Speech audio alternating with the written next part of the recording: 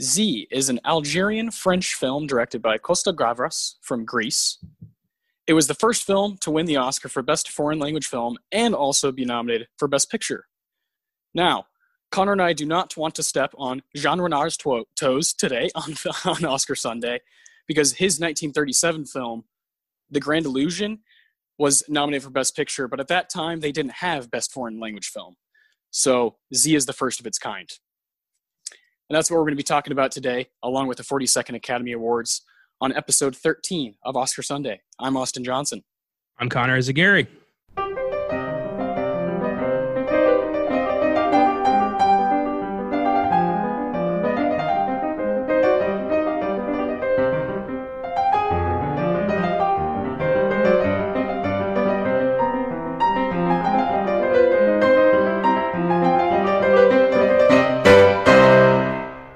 Yeah, after 4 years of battling cancer, Chadwick Boseman passed away on August 28th in his Los Angeles home with his family by his side.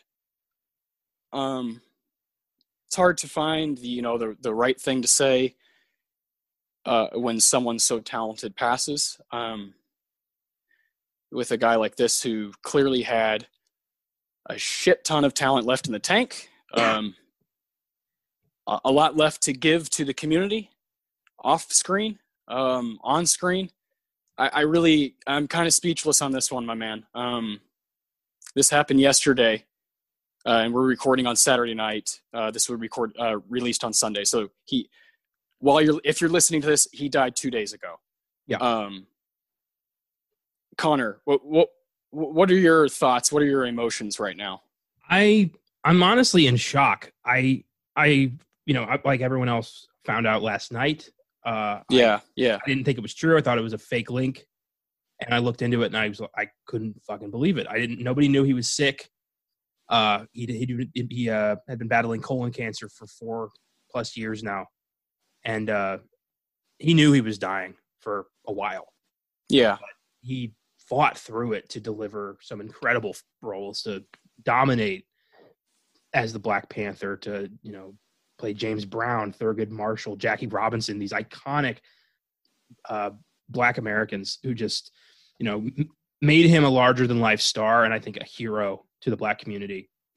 And it's such a devastating loss. He was such a talented performer and, from what I gathered, a good soul. Yeah. Yeah, it seemed like everybody that worked with him loved him, right? That loved his... not only his talent, but just, his wisdom. And Chris Evans talked about his curiosity about film and about acting. And those are things that, you just, as a fan, when you're watching Black Panther and Get On Up and 42 and Marshall, you're like, yeah, I fucking see it. Because he's amazing in every film he's in. Even if the film isn't awesome, he is. Yeah. Because he's an actor's actor, a movie star, and goddamn, rest in peace, Chadwick Boseman. It is so sad, and this is going to be something that a guy you can't even fathom to replace or contemplate to replace. Not at all. One of the most important guys in Hollywood. Very, very devastating. Just 43 years old. Super sad stuff. Yeah, it was such a shock and just a massive loss to the film community. We wanted to say something. We wanted to mention him. We wanted to, yeah. Yeah, we're both obviously left a little bit speechless and just, like you said, in shock like so many people. But, our condolences to the family, right, to the Boseman family. And we're going to be watching his movies and talking about him forever. Yeah. Through Filmgasm, through Oscar Sunday, through just our normal conversations. That guy's legacy will live on forever. Damn straight. And it's just a shame he couldn't have had a longer one. He was destined to have just such an incredible career. I've been saying it for years. Like, he was one of my favorite actors, and I was convinced he was going to go so far in Hollywood.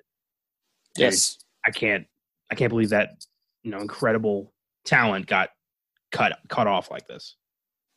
Yeah, man. Yeah. And, the tone of this podcast is going to be a bit dim anyway with the film we're talking about, which is Z from 1969. Like I said, it's an Algerian French film but it's directed by the great Greek director Costa Gavras. This is your first time watching this and to see Costa Gavras at work, right?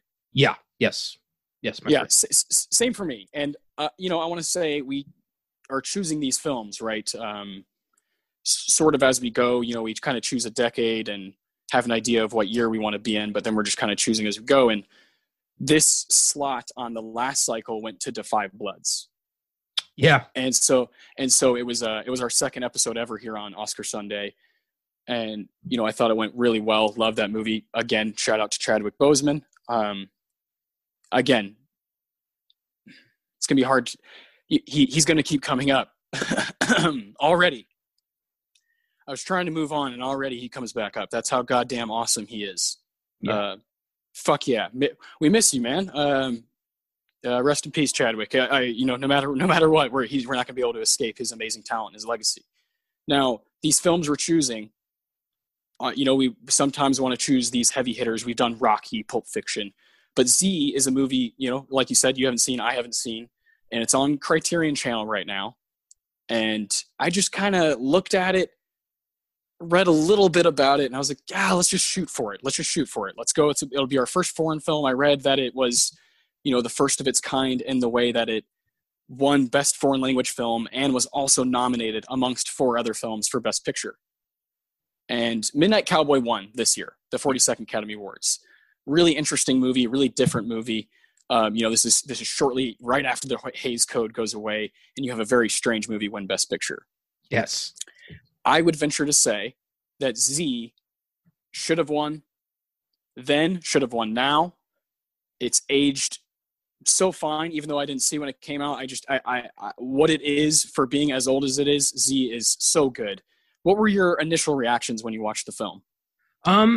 At first I was a little, I was a bit put off by the slideshow beginning where they're talking about how, it opens with a lecture. Yeah. But then, once you pay attention to what the lecture's about, you're like, oh shit, they're talking about genocide.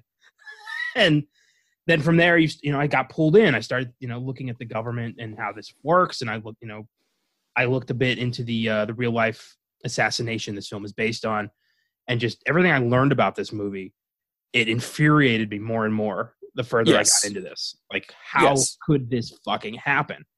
And then I remember the current fucking state we're in, and I'm like, oh, that's how. Yes. And that's a great segue into the fact that this film is Z is Algerian French, when in fact it is totally replicating a real life Greek story. Yeah. That's because the film wasn't really even allowed to be filmed in Greece. No, this was a film that was directly insulting the government, directly implicating them in a murder, and not holding back a damn thing. Everyone in this production would have been thrown in prison immediately, and this film never would have seen the light of day. So that's why it's in French. That's why the characters are speaking French. And so you can be confused and what's going on here? And then you read about it and you're like, oh, this is based on a true story. An actual, like you said, they're really going for it here, not holding back at all. Yeah. This clearly infuriated everyone involved. They needed to tell this story. Yes. Yeah. And we're going to get into the plot later on. It is a doozy of a plot. Lots of crazy shit happens, and it is just the way the film is crafted. Raoul Coutard, he was worked with Jean-Luc Godard all throughout the 60s, was his go-to cinematographer, and he's the cinematographer on this film. And that's kind of what popped for me the most, was just the way it moves, and how raw and authentic it feels. This is something I'm gonna be rewatching and showing people. I'll definitely be telling people about this because, a lot of Americans are put off by foreign film. They have been for forever. And it really takes, a lot of recommendations and really hammering it home for a lot of people to even bother checking out foreign film. I mean, Parasite was a successful movie, but then after, won Best Picture and word of mouth got around, it really took off nationally then. Yeah, Parasite had it had that initial wave of people that saw it, sometime in the fall, and then in the winter as the, a word of mouth, holy shit, you got to see this. And then the Oscars happen, and then it goes to Hulu. Yeah. You're right, man. It had an amazing like lifespan over, 6 or 7 months where it got to just everyone had a chance to see it. They got to take their time and they had a chance to see it. Yes, indeed. And with films like Z, it's 50 years old. It's just not going to be easy to do that. And I would also like to point out that while this film is available on the Criterion Channel, it is also available for HBO Max subscribers. Yes, great point. HBO Max has, right when they put that wonderful streaming service out, they added a lot of Criterion collection films, and I was blown away by that. So happy with that because Criterion Channel is, hands down my favorite streaming service that I have. So to see that on HBO Max as well, because I know more people are going to have that, right? Have that one over Criterion. I get it. It makes more sense. It's got way more stuff that is like applicable and entertaining. I get it. But it's amazing to see those films, those titles on a streaming service that's so accessible. Yeah, it's fantastic. I know a lot of people see, if they know what the Criterion collection is, a lot of casual film buffs consider it, pretentious and, foreign French documentaries and nothing that they would ever find interesting. So the fact that they would even have the Criterion Channel, is baffling. So HBO Max is definitely the way to go, I think, for most people, because they might stumble upon this, read into it. Yes. That sounds interesting. Let's check this out. Yeah, I agree. Now, I heard someone talk about this, and they were like, if you can only afford one of them, and you are a through and through cinephile, no TV, you're not a big TV person like myself, Criterion's the way to go if you want to dive into that way. But if you want as many big, classic movies, I guess is the way to put it, HBO Max is the way to go. Titles that you can talk about, have conversations about, and films that you may have missed that you've heard. Oh, this film from the 60s is a classic. You have to see it. There's a lot of those on HBO Max, and I agree with you. It is more valuable in that regard. Yeah. So Z it did make a splash at the Oscars. It took home 2 awards. Yes. Best foreign language film for Algeria and best film editing. It was nominated for Best Picture, Best Director, and Best Adapted Screenplay from the novel Z by Greek writer, and excuse me here, but I'm doing my best, Vasilis Vasilikos. Yeah. The most Greek name I've ever heard. Let's go. So let's talk about the awards. Let's see, how did this fare? Yeah, 42nd Academy Awards, it's a 1970 talking about the films in 1969. Before we say anything, I got to do this because if there's any wonderful Filmgasm listeners with us here, they know that we did a John Wayne episode. And John Wayne, I'm going to go ahead and call him a racist fucker. Yeah. He won Best Actor at this Academy Awards. They handed it to him for not even doing anything in True Grit. So that guy, we're going to go ahead and get him out of the way because the other 4 guys definitely deserved it over him. Oh, my. He was up against 4 incredible titans of film. Richard Burton, Dustin Hoffman, Peter O'Toole, and Jon Voight. And John Wayne walks away with the statue? Are you fucking kidding me?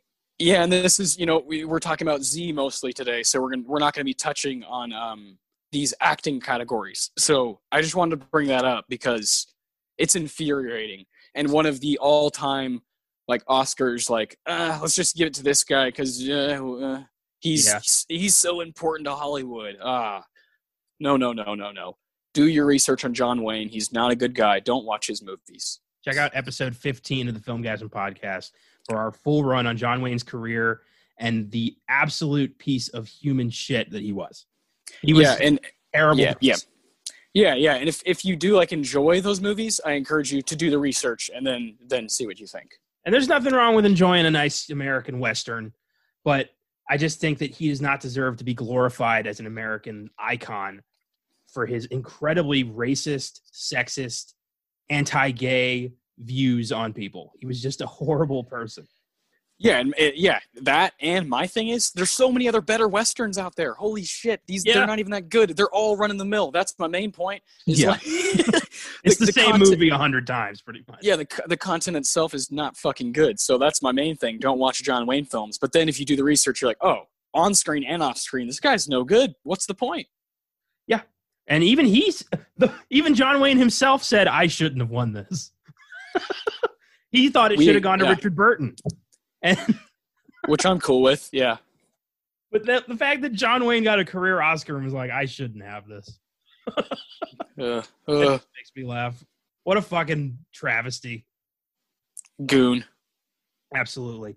So that's our tirade on John Wayne. We couldn't bring up the 1970 Oscars without talking about that. So that's out of the way. Yeah. So let's start with Best Adapted Screenplay. Yes. That was taken by Midnight Cowboy, based on the novel by James Leo Herlihy. And then the nominees were Anne of the Thousand Days, based on the play by Maxwell Anderson. Goodbye Columbus, based on the novel by Philip Roth.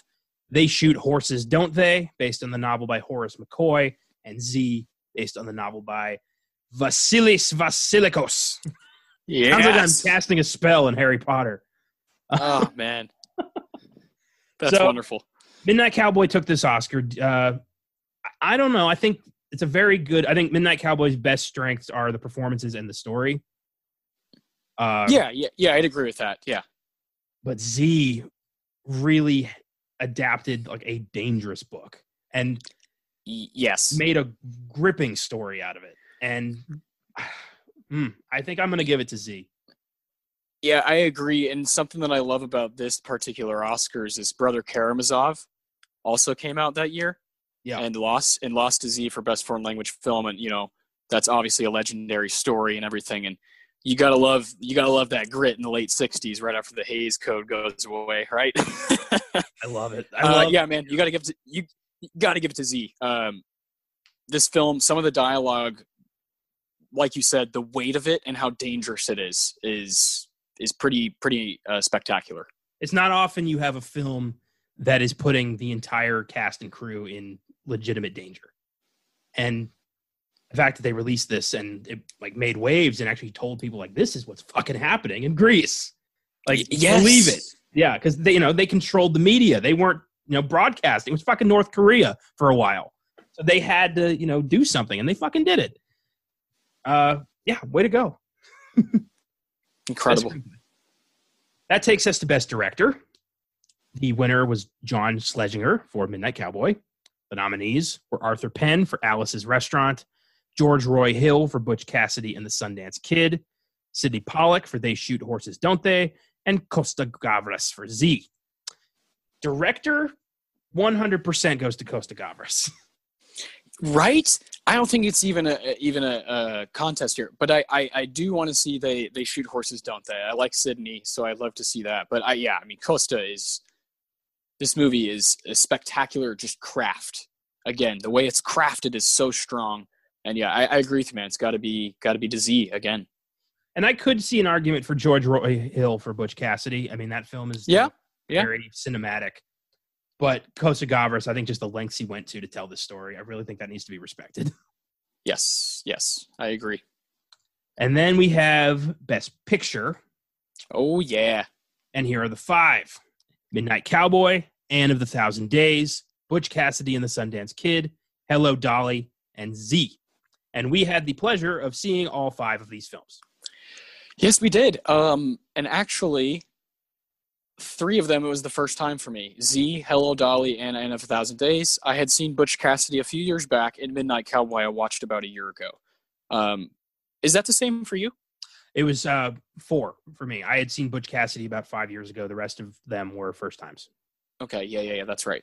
We have reviews up that Connor wrote for all of them on filmgasm.com, and I really, really like Midnight Cowboy. I do. I like you said, the performances are really strong from Jon Voight and Dustin Hoffman.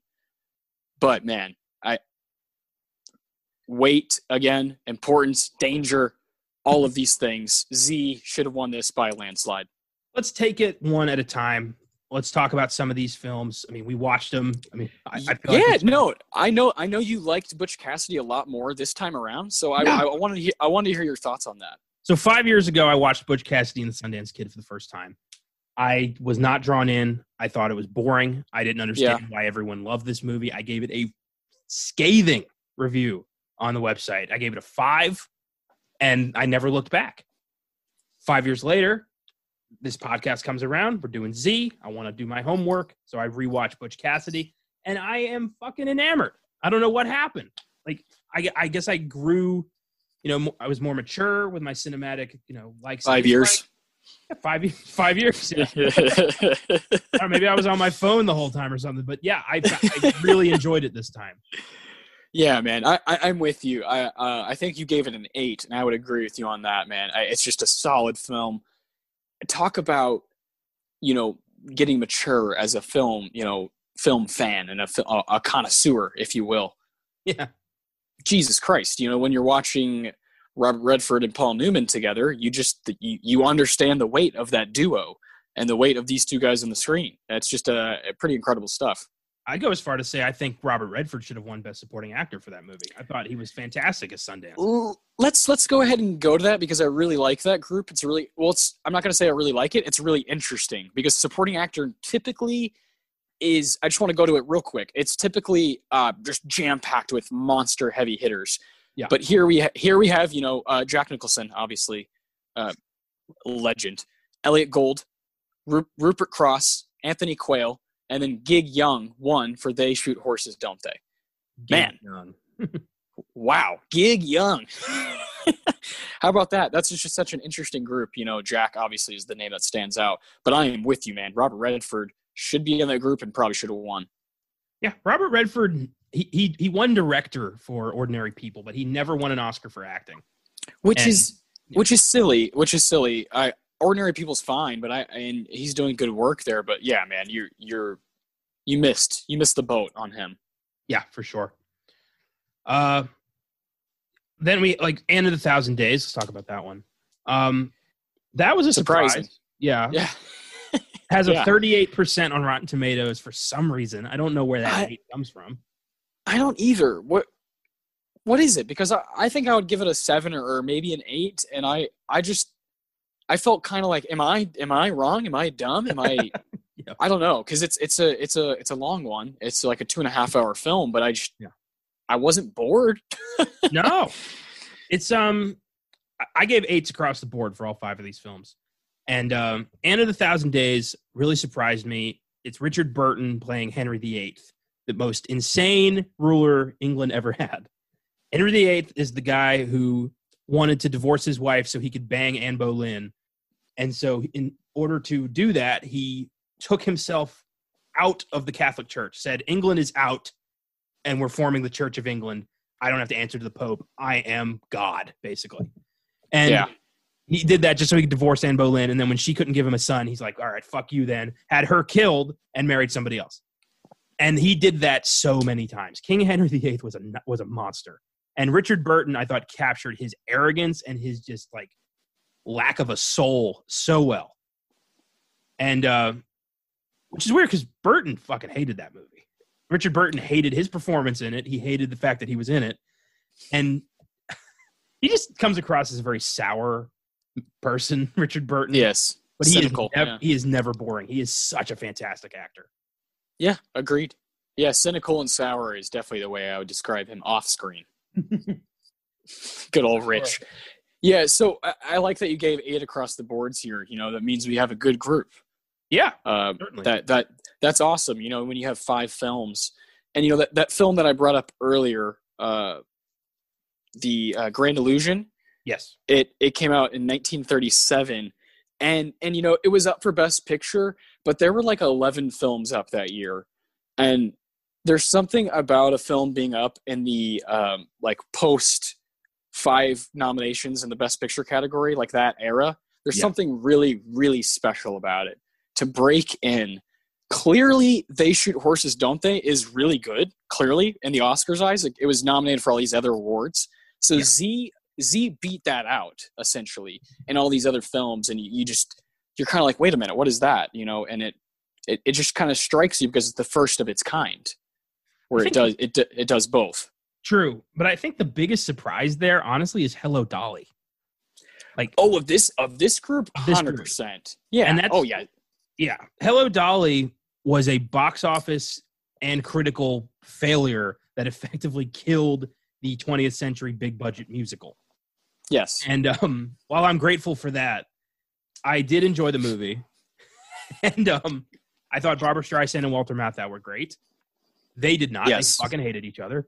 But it's weird to have, so many films that kind of broke ground and then have this traditional, 60s musical that's kind of just like the rest of them. Like, there's nothing really special about Hello Dolly. It's just enjoyable. Yeah, I know exactly what you mean. And this is kind of a cycle of, breaking ground, like you said. Yeah. A lot of people would point to a film, Bonnie and Clyde, right? A film that changes the game and definitely is like, hey, this is what's popular, not those musicals. And it's definitely changing into that way. And the 70s, man, you've heard me talk on our podcast about how much I love the 70s because it completely changes everything. It feels like there's just no fucking rules as that decade starts rolling, and it's awesome. True, and you can feel that kind of creeping along in the late 60s. Yes, exactly. The Hays Code being abolished opened the door for so much just imagination to finally embrace Hollywood. And you see that in films like, Z and Midnight Cowboy.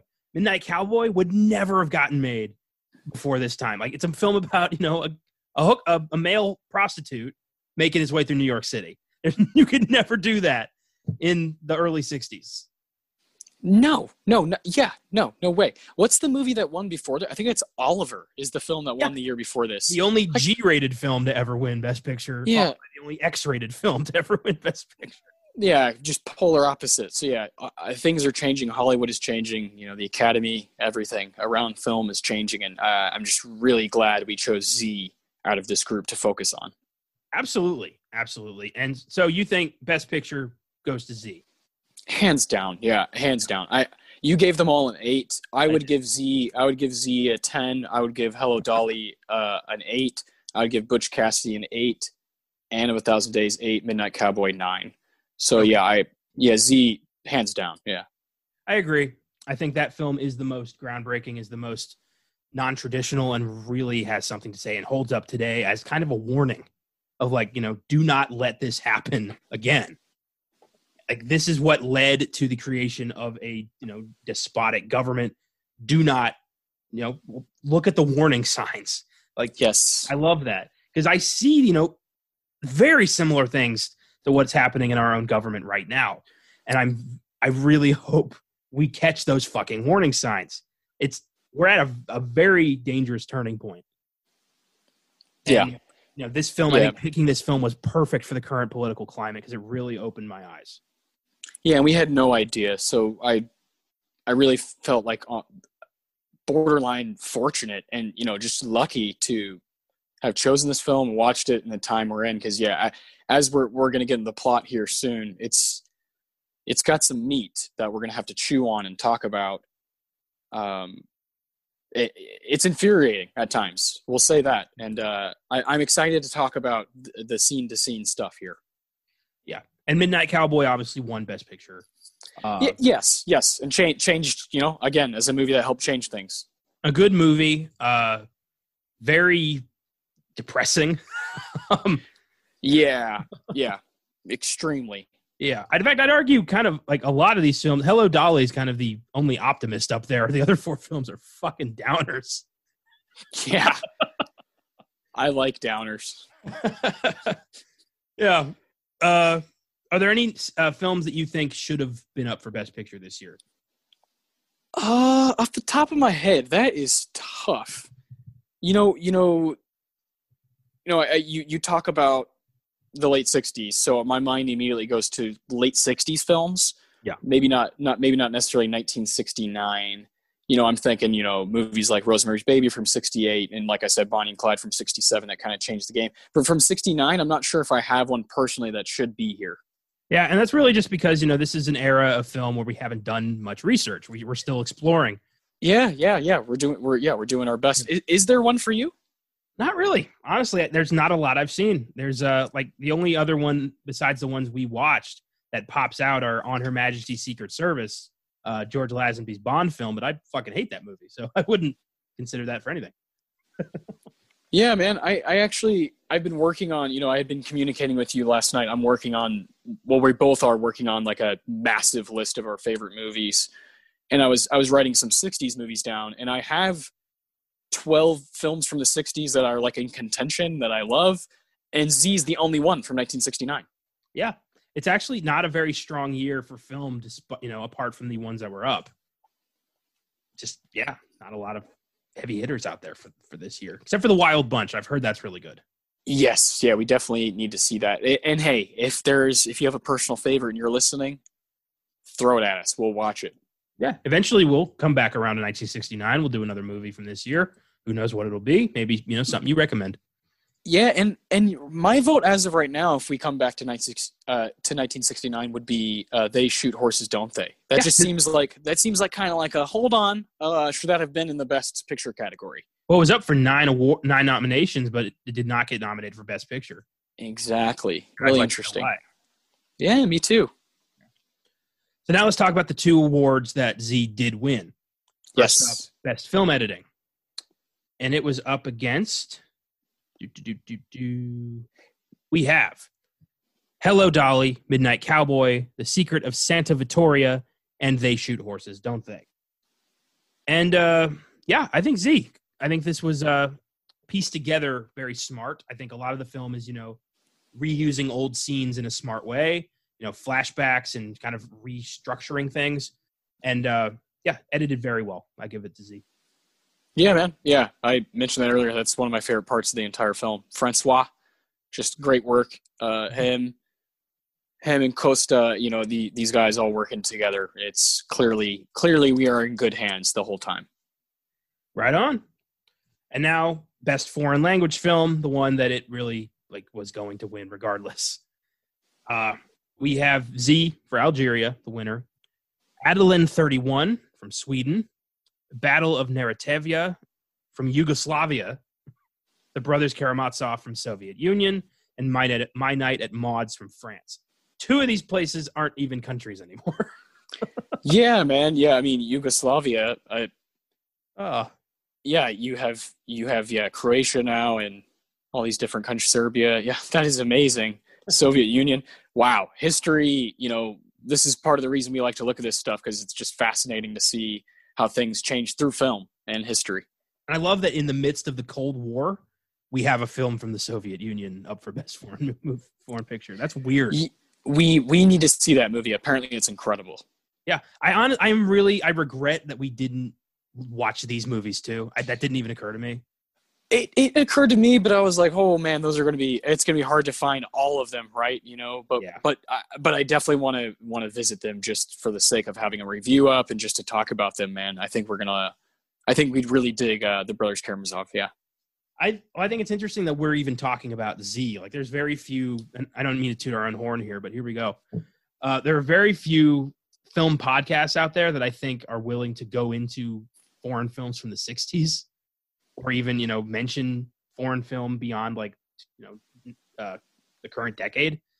But we like to explore, this is an Oscar-based podcast, and Best Foreign Film is an Oscar category. It's important. It counts. Oh my God, yeah. Oh, Best Film Editing counts, Best Sound, Best Everything. We did Fight Club last week. Fuck yeah, everything counts, yeah. And I like that we're willing to go there. We're willing to, really talk about anything that was ever up for some gold. It opens up so many doors. Absolutely. We're setting a nice precedent here. So those are the awards. 1, 2, lost 3. Do you think this was a decent hit, money-wise, across the world? It did do fine, and it made $17 million here in the United States. It was a sort of a hit here with the young people, and I imagine.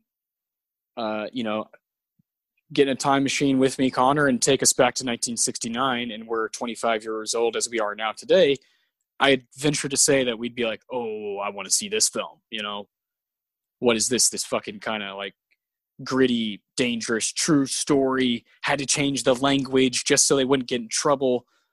I mean, yeah, sign me up, right? Sign me up for something like that right now. Sign me up for something like that in 1969. It definitely had a hold on young people, and it was a hit at Cannes. All the, festivals, it just, ran its course. And then, of course, being up for 5 Oscars, man, is hard for any film to do. Much less Z from 1969, a foreign film, an Algerian film. Well, I think that the biggest draw to young people was that this is a film about revolution. This is a film about not embracing the word of the government, but questioning it. And this is what people were doing at that time. They were protesting Vietnam. They were pissed. And this is a film that embraced that level of pissed. And even though, it's not the same war, it's not the same country, but it's the same message. It's the same spirit. And people understood that. And I think they still will. Yes. I find that people just need that push, right? I need that push sometimes. That's what this podcast did for this film and did for us to watch this film. And I think you hit on something really important there.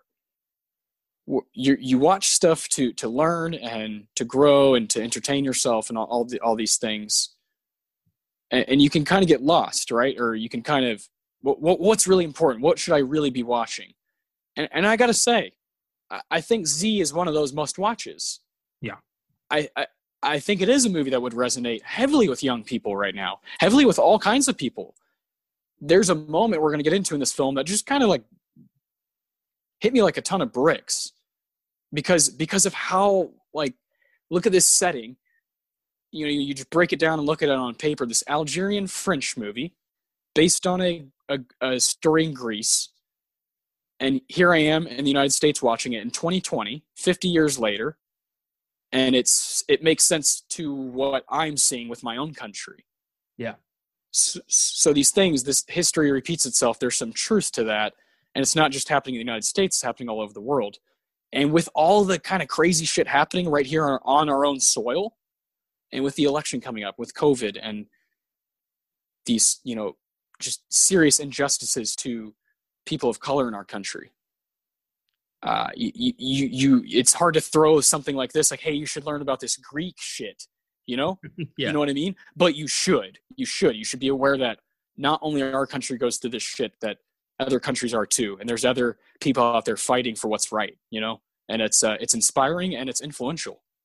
Yeah. The revolution is ongoing and it will never stop. I mean, there's always going to be somebody trying to fuck things up. Yes. And we just have to recognize it. That's the only thing. We just have to notice that it's happening and fucking stop it. And that's what they tried to do in Greece, but the guy was assassinated. The Grigoris Lambrakis in 1963, Democratic Greek politician, assassinated. And this movie kind of chronicles the fallout. Yes. And it has an IMDb score of 8.3, very good score, and a Rotten Tomatoes score of 93%. So, yeah, this is a pretty universally beloved movie. I think it's on Roger Ebert's Great Movies list as well. Yes, he called it his favorite movie of 1969. Yeah. There you go. Yeah, it's a must-see. If you have not seen it, please go watch it. If you have HBO Max, go check it out. If you have Criterion, go check it out. I think it's $2.99 on Prime as well, or $3.99. So there's ways to watch it. Come back and listen to us after you watch it. Yes, indeed. And I think with that, let's get into the plot. Yes, sir. So we begin at the closing moments of a government lecture, but first we have some pretty high octane opening credits. It feels like a military parade. Yeah, no kidding. And my favorite bit of that is when the disclaimer comes up that says, any characters who are loosely based on real figures is fully intentional. I love that. It's not like usually the disclaimer is not intentional, please don't sue us, but this is like, we fucking dare you, we know what we're saying. I love that. Yeah, hell yeah, no right kidding. From there I was like, this is gonna be cool. Yes. Yeah. No bullshit. Let's do this. Yeah. It really is. It really grabs your attention. And I felt it. I felt the like, uh-oh, I'm about to watch a classic. I felt it. It's a nice feeling.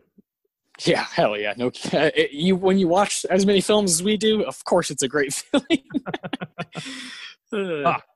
So this lecture and slideshow is on agricultural policy, and it's led by the security police of a right-wing military-dominated government.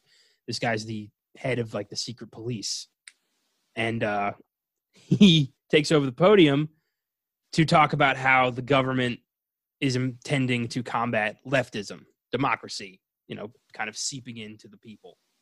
And he compares leftism to a mildew of the mind, says that, it's an infiltration and we have to nip it in the bud. We got to root this shit out. Like he's talking like it's, we got to get the weeds out of the garden. It is fucked up. It is, he wants to just, what's the term? Let's sanitize, cleanse, ethnic cleansing. That's what he's saying. Yes. And yeah. I picked up on that immediately. Like, whew, this is not your average political thriller. This is on a different level. Yeah. And from there we shift to preparations for a rally of the leftist politicians led by a pacifist deputy who's never given a name. He just represents, the future. And there's already a threat against his life and nobody takes seriously. And except his people. Yep. And he's going to give a speech advocating nuclear disarmament. And he's being, out in the streets, there's protests for and against this guy. Amazingly, there's people against. Like, it's just, you can brainwash anybody. Yeah, truly. And a lot of people at that. Yeah. It's freaky. The masses. If you can control the masses, you can control anything. Yes. And the government has been attempting to prevent this speech. They've closed down his venue. They've took away his permits. But he's going to do this. And they realize that. So, if you can't kill the speech, you got to kill the guy. It's the only way. And it's so dark. You're watching this and it is. The way it's moving, you're like, whoa, man, shit. The camera is shifting back and forth like nobody's business, and you're forced to keep up. And then you take a second to realize how heavy the situation is and that nobody's listening. Nobody in power is listening to them and how they're like, we are getting death threats. Like, please, like give us an escort. That scene when they go into the hall that they already had, scheduled to be in for the speech, that guy just keeps screaming at them like, you don't have your papers, Like, oh my gosh, man. That the infuriation, just begins from there, and you're infuriated throughout. Oh my God. Yeah. Well, his the right-wing government's refusal to help the leftist politician because he's a threat to their party, it reminded me so much of Trump's cabinet doing whatever they can to fuck up states run by Democratic governors. It's not us, it's us versus them. And it's the worst mentality you can fucking have. Like, the nation needs to come together on all matters. Party, politics, destroy everything. And this film there's so many parallels and it's fucking crazy. It's scary. So on their the people handing out leaflets about the change of venue are attacked by thugs under the command of the cops. The police are like, get them.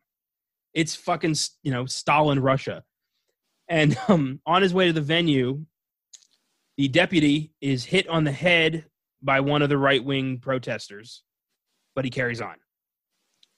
And he's hit on the head with some kind of, I don't know, I couldn't tell what it was. It looked like a gun.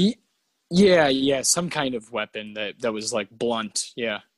Everyone in this has a club, which is weird. It's a weird personal weapon. And not just the cops, individuals have these clubs. Yeah, just going to town on each other with them in the middle of the street. Ugh. So he carries on with his speech, and his speech is impassioned, and it's powerful, and it's clear that his party is going to take over in the next election. The right-wing people realize this, and they have to do something. So they very quickly hire these two guys to drive past him after the speech, drive past him in the street, and whack him on the head. Bad. Just boom. He goes down. They rush to get him to the hospital, and that's a crazy scene. That is a crazy thing. Out of control really fast. Yeah, that's the scene I would point to as like, holy hell, as far as just the weight of it and how amazing it looks. Because then you have that guy who starts chasing the car, and he jumps into the bed of the truck, and then he starts fighting. And they're, I don't know how they filmed this because it looks so goddamn good, but they're going whizzing right past cars, and his head is right outside the window, and it's coming back. And, hats off to all these guys that are in charge of the way this movie looks and moves, because that scene is spectacular. Well, the fact that they had no budget for stuntman, like, that is them. Like, they are legitimately driving through, like, the Algerian streets, fighting in the back of a delivery truck. That is unbelievable. Yeah, then he pushes him off, the guy rolls, and then he smashes the window, and it's like, oh, now he's going to go for the driver. And it's just thrilling stuff. And he pulls over and just beats the shit out of this guy. The driver beats the shit out of the guy. And there's witnesses, and a cop pulls him, like, comes and intervenes, like, hey, get off him. What are you doing? And he's like, no, it's just my cousin. He's sick. And everyone's like, I saw you beat him. Like, what are you talking about? You beat the shit out of him. Yeah, he's like, no, it's my cousin. He's just drunk. They put him in the back of the truck, and then he wakes up and takes off. And that guy, I think that's Vago. He gets, like, almost arrested. But the cop, later on, we find out that the head of security, head of police, told the cop, rewrite your report and let him go. This is not your concern. Yeah. Jesus Christ. Oh, I hate movies when, there's no justice. But that's just the fucking way the world works. There isn't very rarely justice in the world. Yeah, truly. And that's, you brought up Iago. Iago and Vago, the cousins in this film, they great performances by both those guys. Yes. So the deputy gets driven to the hospital. He goes through surgery. The second I heard, like, when they're doing the surgery, the second I heard brain surgery, I'm like, oh, he's gone. Like, they're not bringing him back. Yeah. No. And turns out, he gets killed. And at first, the police are investigating this as an accident or manslaughter at the very most. They do not even consider the possibility that this was murder. And the magistrate who gets put on this case is played by Jean-Louis Trintignant, and he is fucking great. He's such a solid citizen. Yeah, I would have said that he probably should have been up for Best Supporting Actor as well. I'd give him Best Actor. That's fair. I felt like, I guess there's a chunk there, but it's pretty much just the beginning. Yeah, you're right. Well, this film is very much an ensemble piece. There isn't really a lead character. That's true. That's true. That's true. Yeah, it's tough. Either way, he should have been up. Yeah. So once the injury is fatal, the police start manipulating witnesses to force the conclusion that this was manslaughter, that it was a drunk driver. This was not, an intentional hit by the government. But turns out it was. And the autopsy proves that it was not hitting the street that killed the deputy. It was a massive whack on the head that killed the deputy. Yes. So now the magistrate is treating this as a murder. He can't openly say it. They say that many times in the movie, like, you can't, it's not a murder. Don't call it a murder. Like, words are very important in this movie. Like, you have to be very careful what you say and who you say it around. Yes. It's like being at Hogwarts, man. You just, you can't be saying Voldemort, It's, it's a communist society. You have to assume you are always being watched. Yes, yeah, which is a part of the whole tone of the movie, right? Is just kind of like creepy, kind of like always creeping, and that sense is that sense of somebody kind of watching you is. I don't know why I can't take my eyes off of it. You know what I mean? It's intoxicating. The strange thing is, though, they hate communists. Like, they have such staunch anti-communist ideals. Like, if anybody calls you a communist, like, you're going to prison regardless of evidence. But they have, a state-controlled regime. Like, it's basically a communist society but without the name communism. It's complicated. Yeah, it's like a bully who just like hates himself and doesn't know what to say or do, and so they just, Yeah. those guys. Yeah.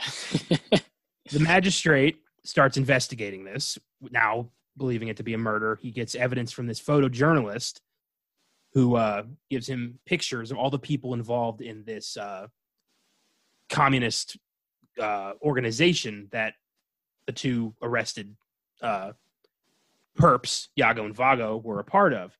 And their interrogation, Yago particularly, there was a line that really disturbed me, and they never came back to it. It was when he's being interrogated, Yago, and they're talking about his prior convictions. And he's like, yeah, I had one for drunk driving, one for yada yada, and one for rape.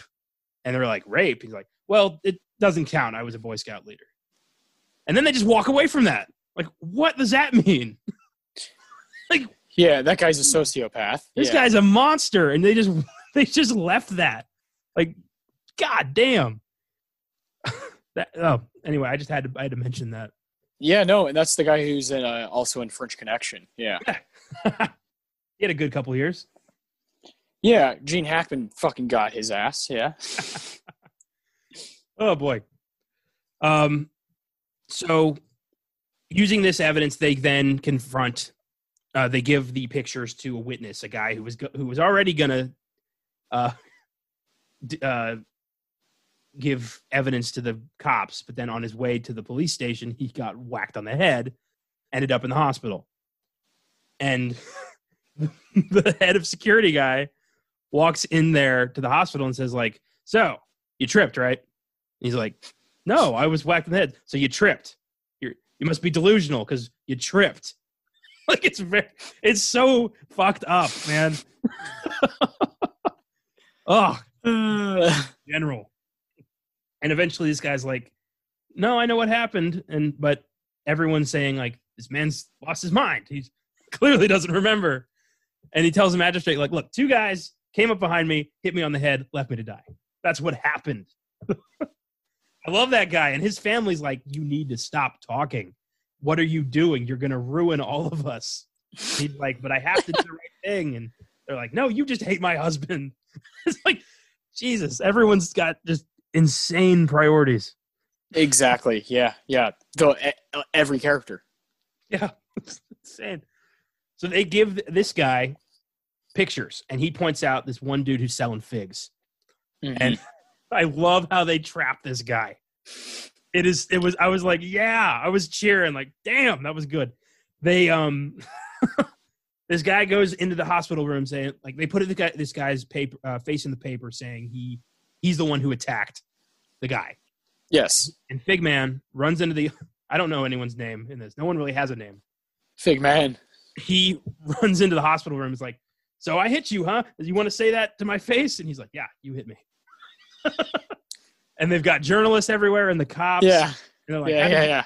And they're like, how did you know? He's like, I saw my face in the paper and I ran over here. And they're like, the paper didn't go out this morning. And he's like, fuck.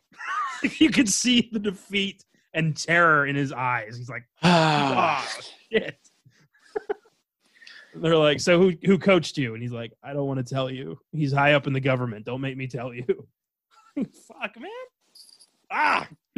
Idiot, man. Oh. I loved it. I love that scene though, because you saw him at the beginning of the film being all rowdy, and that same guy comes in. Yeah, nope, not so strong when they know exactly what you're doing, punk ass. And the magistrate is unflappable. Like the whole time he's just looking at him like, I know I got you. So yeah, spin me a yarn. Tell me another one.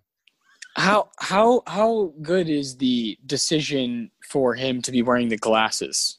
Oh, the magistrate. It's perfect. You just feel this, you feel safe with this guy. Like he's going to get this done. He's going to figure this out.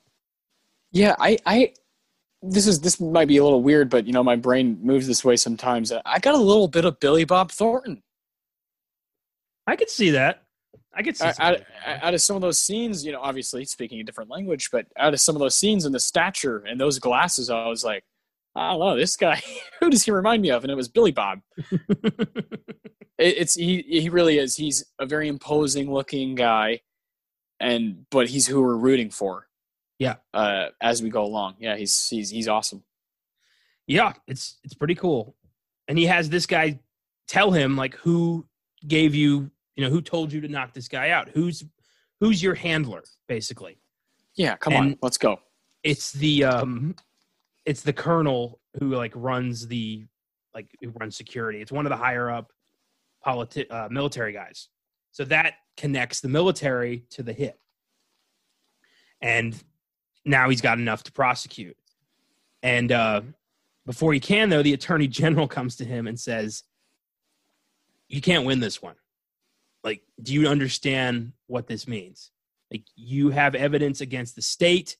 The state is going to rub you out. And it's going to take away your career or kill you. And you need to make peace with that. If you're going to go forward with this, you need to understand the repercussions. And that conversation, it's so dark, but it's so frank, and it needs to be said. And it's really for us to know these are the stakes at play here. This is not your typical investigation. There are more lives at stake here than you know. Yes. And I love having that clarity. And then the magistrate just straight up says, I'm going to go for it. And he charges 4 military men, very powerful military men, with first-degree murder and abuse of power. Damn. God. And then makes them walk through a cloud of journalists. So everyone can know. My Lord. Our plot synopsis here is not very in-depth. We're winging a lot of this. Yeah, no, there is not one on IMDb, so that's unfortunate. Yeah. This is this scene you're talking about. What it's doing here, where the camera pans to the same shot and shows them walking in, and they're confused, and then they get arrested, and then they go to the door, and they can't open the door, and so they keep walking down the hallway, and like you said, they're forced to talk to these journalists and reporters, and then that happens all 4 times, and they have the patience. But at the same time, it doesn't take too much time. They have the patience and the hustle to show you that part, and it's fucking funny because by the 4th time, you're like, this guy's gonna try to open that door, but it's not gonna work. and at that point in the film, it's rewarding you for getting through this film and watching this story. And look at these bozos who are getting arrested. It gives you that little moment of humor. That little moment. And I love that. That tone without being too on the nose. It's a tone through the cinematography and the editing and the directing without being like, hey, this is a funny scene. It's just by the way it's filmed. And that's pretty special. Yeah. And the general, the guy who's been trying to sabotage this whole thing the whole time, the guy from the beginning is behind this. Yes. To see the magistrate stand up to him and accuse him of murder is so damn satisfying. The look on his face. Like, how dare you? Oh, God. And there's a few key scenes we left out, mostly due to, just jumping around. We like to jump around. And, yeah. We can point out some of our favorites. One of mine would be the moment that he, Z, the leftist leader, initially goes into that kind of plaza, right? And all these people are around, and you're thinking, why is this guy just kind of walking out in front? Like, why doesn't he have these guys around him or whatever? And it just shows you the weight of the situation. The guys he's with are very frightened because they know that there's there's death threats and whatnot, and they know the weight of the situation. And by them knowing the weight of the situation, the audience does. And this film just does that. Again, without putting it on being too on the nose, it does those things by just the way it moves. And I love that as a fan. I love the interrogation scenes. All of them. Especially the one with the driver was infuriating because that guy acted so smug. And it's like, so you just happened to be driving the car. even though you're the general's personal driver, and you say the general didn't recognize you. Like, come on, man. So yeah, whatever, yeah. That, and then when the deputy's like right-hand guy, like his best friend, was chased down by the car. That was nuts. That was not subtle at all. That guy was chasing him down sidewalks. Like, that's an incredible scene, and that was one of the first shots of the movie I ever saw, and I was like, oh, that's a cool shot of him with the car behind him and him running. That was a great shot. It's an incredible shot, and that's kind of what was like, oh, maybe this movie has something here, right? And it does. Consistently has those kind of shots. The locations they're using and actually filming with the cars moving. It's just, you point out there not being any stuntmen, that this is actually these guys. So much respect for this movie. Totally. So they, after the military men are accused, one of the deputy's associates rushes to go see his widow to give her the news. And while they know the officers were indicted, she's distressed because she knows that nothing's going to happen. They're going to get off. Justice won't be done. She knows that. And it's temporary. Yeah. And she's right. The epilogue shows what happened after, and it's fucking infuriating. You're back to being angry again. Yep. Yeah. The prosecutor, the magistrate, is mysteriously removed from the case. Several key witnesses die under mysterious circumstances. One has a stroke while in police custody, and the other one falls out a fucking window under police custody. Yeah, that was an accident, sure. The assassins who actually did the crime receive pretty short sentences, and the officers get administrative reprimands. The deputy's close associates, they die or they're deported, and the journalist is sent to prison for disclosing official documents. And the heads of the government resign after public disapproval, but before elections are carried out, there's a coup and the military seizes power of the country. And that's what happened when in the initial assassination and the months to come. And what they do in this new totalitarian society, they ban modern art, popular music, avant-garde novelists, modern mathematics, philosophy, and the use of the letter Z, which is a Greek term referring to the deputy, meaning he lives. So the letter Z was used as a political statement, and it was outlawed in Greece. And that's the end of the movie. It just ends with like, and by the way, everything was fucked. Credits. Gee, I was sitting there like, that's a downer. That's the difference between, this is a real story. And then there's movies that get made that are not real and would end like, we got the bad guys and they're in jail. Don't worry about it. Yeah. Yeah, that like you pointed out, that's not how life works. Justice is very hard to come by. Change is very hard to come by. It's either going to take forever to change or change isn't going to come at all. It takes a lot of work. And damn, man, this movie whips you around, and then at the end you're like, let's go. And then boom, punches you in the face. Sit back down. Yeah. Sit back down. Now go read about the real story. And that's exactly what I did. I think that's what you did. Yeah. We were both kind of rocked by this one. And the speech that he gives before he's assassinated, obviously, is something people should listen to. Just like we talked about the speech you said, you did the whole speech from Great Dictator. Very, very powerful stuff. And Z's right in there with, again, a film that is must see. Please go check it out if you haven't seen it. Absolutely. I give it an 8. I thought it was very good. Yeah, I give it a 10, man. First watch, and I already watched some of the commentary with it, and I just kind of got lost on Criterion because they have those interviews, and I watched all of those with the actors, and special movie right here. For sure. Anything else you'd like to add about Z? Not necessarily. I do think that 1969 is a year that I would like to visit more films that weren't nominated, right? Just to get a better grasp of what's going on around it. But as far as I know, this is my favorite film from that year. So yeah, I just encourage people to see it. Right on. I guess that takes us into This Week in Film. Yes, sir. And we don't want to hammer home too much about Chadwick Boseman's death. It's just going to bum us out.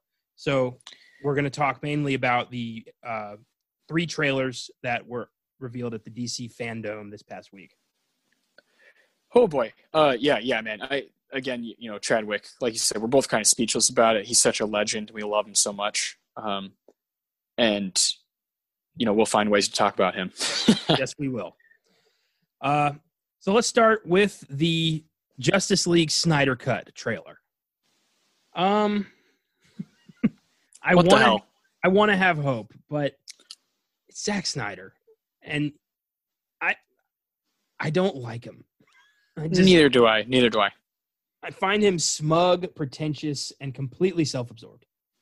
But I don't get this, this geek love of him. I don't understand why they expect his film to be any better. Although I will say it does look exciting. But that's only because I fucking love Darkseid, and I'm glad we're finally going to see it. Yeah, exactly, right. It's gonna get the nerds out no matter what, just from those kinds of things, and we're gonna watch it. It's just kind of a laughing matter to me as far as the trailers and all that go, because I'm with you. Zack Snyder is not my kind of guy. Well, and he had to use the fucking Leonard Cohen's Hallelujah from the super awkward sex scene in Watchmen. Really, man? And I don't know. It's going to be a 4-hour miniseries, which means we're going to be very much in his world for 4 hours. So it's going to be very self-indulgent, a lot of slow-mo. And here's hoping he actually does justice to the Justice League. But, I'm not holding my breath. I saw Man of Steel. I saw Batman versus Superman. I'm not holding my breath. Agreed. Then we had this the Suicide Squad, James Gunn's approach to a sequel reboot of David Ayer's movie. I don't know why I do not like the title at all. Suicide Squad followed by The Suicide Squad. It seems lazy to me. Yeah, and they want to do the thing where it's this is definitely a James Gunn movie, right? Yes. and that's obviously fair and understandable, but yeah, I agree with you. There's a lack of, they're trying to be cute or whatever, and I just think it's a lack of creativity. Yeah. So the big trailer titles are important. Yes. Call it, Suicide Squad : something, or I don't know. That's all I got. Well, Suicide Squad 2 would have worked. Yeah, we saw with Birds of Prey, people were just what is this? That movie went, Birds of Prey and the Fantabulous whatever. Yeah. And then it was Harley Quinn's Birds of Prey, and then it was just Harley Quinn. Pick a lane, guys. Yeah. Jesus. I don't even know what to call that movie anymore. No, neither do I. I did like it, though. Yeah, I thought it was fine. Yeah, Ewan McGregor's awesome in it. So the trailer basically was just revealing who everybody is going to be playing in this movie, because that was the big secret. Big cast, but who are they playing? And James Gunn went for almost entirely very lesser known characters. I was surprised that I knew maybe 3 of these people. He kind of has to, right? If he wants to really do away with that movie from 2016. True. So he's got Margot Robbie returning as Harley Quinn. Or 2017? I can't remember. 16. It was 16, yeah. 16, yeah. I remember because I quit Draft House the week before because I did not want to work that movie. That's amazing. That cycle, the last one I worked was Jason Bourne. And that was awful. Yeah, I didn't like it.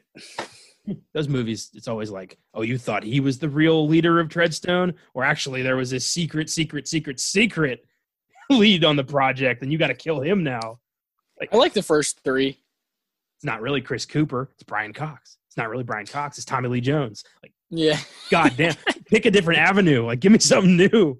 Here's Jeremy Renner. Wait, what? Anyway. So we got Margot Robbie returning as Harley. Joel Kinnaman returning as Rick Flag. Viola Davis returning as Amanda Waller.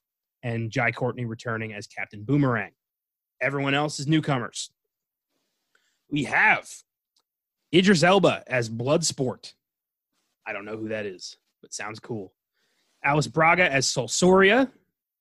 Pete Davidson as Blackguard. Nathan Fillion as TDK, a new character. Michael Rooker as Savant, Sean Gunn as the Weasel, or just Weasel, David Dastmalchian as the Polka Dot Man. I can't believe that.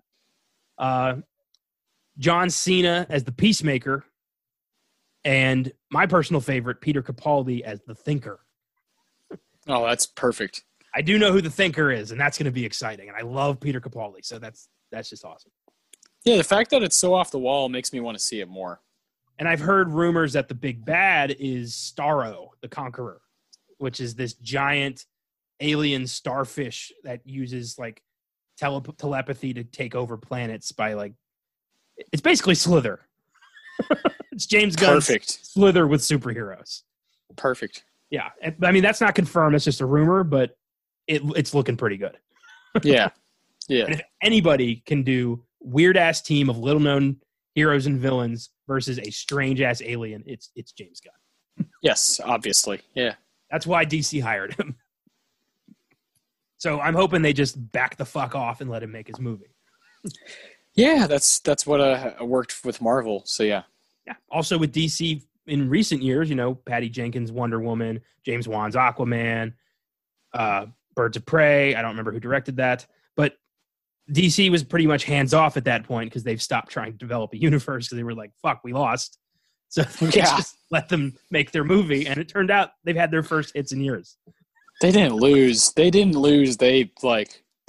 They showed up for warm-ups and they saw what Marvel was doing in their warm-ups and they were like, "Oh God, what are we doing? We got to go back to the locker room." So there was no game. No, but now these announcements, it looks like they might actually not just rival Marvel, they might beat Marvel with their idea of doing the DC multiverse. Like they brought that in. They said like the Flashpoint movie they're doing is going to introduce this idea of a multiverse, which means anything DC has ever done is up for grabs. It's possible. It's possible. From Adam West Batman to Christian Bale's Batman to Michael Keaton's Batman, because they're all going to just go to fucking Batman. And while that's cool, I hope they kind of branch out a little bit more.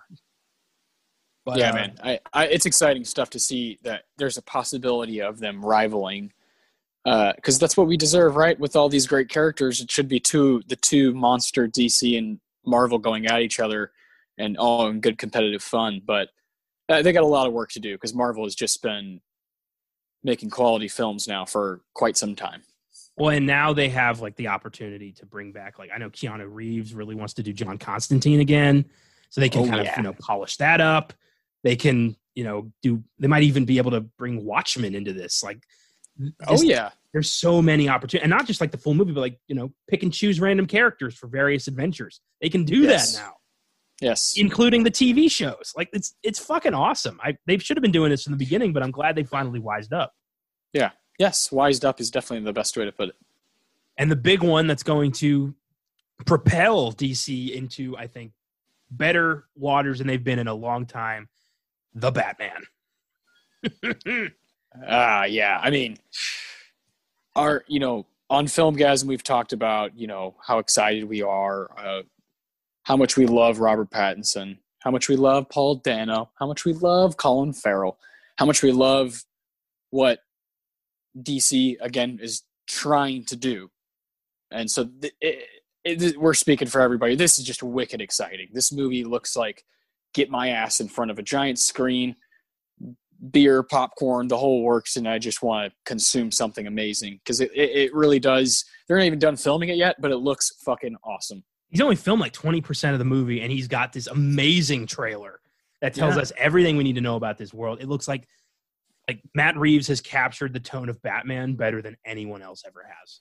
And Pattinson's playing a fairly inexperienced Batman, only on like his second year of work in Gotham City. So that'll be very interesting to see a younger Batman who's kind of, working things out, kind of figuring out what kind of hero he wants to be. Yeah. And we're going to see, a unpolished Riddler who looks like just a fucking psychopath. That'll be great. Colin Farrell's Penguin looks unrecognizable under that makeup. Zoe Kravitz Catwoman I'm very excited about. Jeffrey Wright looks like a great Gordon. Andy Serkis I'm sure is going to kill it as Alfred. I could not be more excited about the Batman. And the trailer was perfect. And now that is the movie I'm most excited to see next year. Yeah. Oh yeah, for sure. As far as the stuff that we know, oh yeah, no doubt. This is gonna be epic, and I I cannot wait to see what Robert Pattinson does. It's gonna shock the world. I've heard he's signed a 3-picture contract. So, like, he's going to do 3 Batman movies. I've heard they're talking about doing Joker for part 2. I really hope they go to Willem Dafoe because they already have great chemistry. My lord, yes, they do. Yeah. Like, picture this. Batman defeats the Riddler. Penguin is now, a little scared. Like, this guy can affect change in Gotham. So they go, Penguin and the other crime lords, they go knock on the door of, Gotham's original criminal, the Joker, who is now, in Arkham, locked away. He finds out about Batman and he's like, oh, goody, someone new to play with. So that gives us the opportunity to have an older, more experienced, terrifying Joker facing off against a younger Batman. Yeah, I mean, yeah, I know. Batman part 2. it's exhilarating to even think about. I don't know. And, there's so many unanswered questions with Joaquin, and, like, is that going to be in play? And no, I guarantee you it won't. Yeah, there's no way he will. There's no way that movie will be in play with any of that stuff. So it's just, I wish I could see it. I wish I could see Joaquin really, really do it. But yeah, it's probably not going to happen. No, I mean, Joaquin's just not the kind of actor to do a franchise. He's just not. No. Isn't, he's a one and done, explore the character, feel the character, then move on. He doesn't revisit anything. Yeah. So, yeah, I wouldn't bet on it. Be cool, but I wouldn't bet on it. And I would like to see them, give new blood to the Joker. It's a role that I like to see actors kind of, experiment with, because it's a role that really lets them go fucking nuts. And yeah, I agree. I agree with you. We have never seen someone do it twice. That's true. That's a shame. And I like I don't like that. I wish there was a way, of course, Heath, it would have been great if Heath could have done another one, right? Yeah. I wish there was a way to explore the character further, because I think there's so much there. Yeah. With the character, obviously. And then you also have these Batman movies where it's like the villain, sometimes less is more. And, in The Dark Knight, those scenes that Heath Ledger is in it are so powerful. And so it's hard to, like, really figure out what would be best. But yeah, man, either way, I'm just so buckled up and so ready for what the Batman in DC is going to do. So if they end up, obviously the Batman's going to be a huge success. Matt Reeves is going to knock this out of the park. He's going to be DC's new golden boy. Yes. What are some villains you would like to see, like, done in his universe? Like, villains who maybe didn't get their time to shine in the past, or like villains you've never seen on the big screen. Like, anybody stand out? Well, yeah, Penguin would have been my call to redo him, because I love the Danny DeVito performance. But as far as, like, a character who's not really gotten anything, that's a really interesting. I've always wanted to see Scarecrow get his own kind of film. I'm trying to think of guys that haven't appeared in a film yet. Now that I think about it, I guess they have kind of chosen the ones that would be best for the big screen. Well, I don't know, because I would really like to see a well-done version of Hush. Okay. Cool. I think, the plastic surgery angle would mean we have, like, 2 Pattinsons. Yeah. That would be done really well. And absolutely, like, I think the villain for part 3, if it gets that far, I hope it does. I want to see Mr. Freeze done correctly. Okay, 100%. Right, you go back to that film, right, and how kind of the cheese that's involved with that. Yeah, if you could get a Mr. Freeze in this kind of a tone with Matt Reeves, yeah, you're right. That would be really cool. And yeah, I really do think Penguin would have been my answer, and I'm just so glad we're getting it again with a guy like Colin. I think the Mad Hatter would be an interesting idea. I think that could work really well. Fuck yeah. I mean, yeah, think about all the characters on Injustice, right? When you're fighting, you're like, any of these guys would be badass on the screen. Fucking Clayface would be sweet. I'm open to anything. I'm really excited to see what Matt Reeves' Gotham City is going to be like. Yeah, me too. Myself. Batman Returns is big, and I love tone. I love the atmosphere. So I got from that trailer what I gathered was, all right, we're in good hands. He's got a really good feel for what Gotham is. For sure. And also, Dwayne Johnson finally released a little bit of info on his Black Adam movie that's been in production hell for like 6 years. Black Adam's a cool ass character. Yeah, that's finally coming. Shazam 2. That title was announced. I don't remember what it was. I don't know. But it's been just cool to see DC finally have something to bring to the table. Just trying. Yeah. Here we go. I'm excited for the next, phase of comic book films. Marvel's, going to be experimenting with a post-Endgame universe. Where are our heroes now? Where do we go from here? And DC is pretty much starting from scratch with a whole new idea. So bring it on. As a fanboy, it's the best time to be a geek. It really is. Everything is up in the air. Yeah. Anything is possible. It's so cool. Yeah, it's beautiful. And that's great that great way to segue into what we're going to be doing next week here on this show. Yes. Oscar Sunday, obviously we are tackling films that have at least one nomination. And the one we talked about today, Z, had 5. But next week, due to the recent death of Chadwick Boseman, we're going to go ahead and honor him and do a whole episode on Black Panther. Yes. 2018 game changer, up for Best Picture. Really just rocked the culture when it came out. And I'll never forget when it came out. It made that full year lap because it came out in February of 2018. Yeah. And it made the full lap and was nominated for a bunch of Oscars. And we feel as though it is undoubtedly Chadwick Boseman's, the biggest part of his legacy is playing Black Panther. So we're gonna base the episode around that. We'll talk a little bit about that Oscar show, but it's mainly about Chadwick Boseman, and his performance as Black Panther, his performance as James Brown, as Jackie Robinson, all of these amazing things he's done. So come back with us next week if you want to hear more about Chad. If you're a Filmgasm fan, you can think of this as kind of an unofficial Weird Shit Wednesday on the life and career of Chadwick Boseman, using Black Panther as kind of a nexus. Yes, that'll be next Sunday for episode 14. We can't wait. Yes, we can.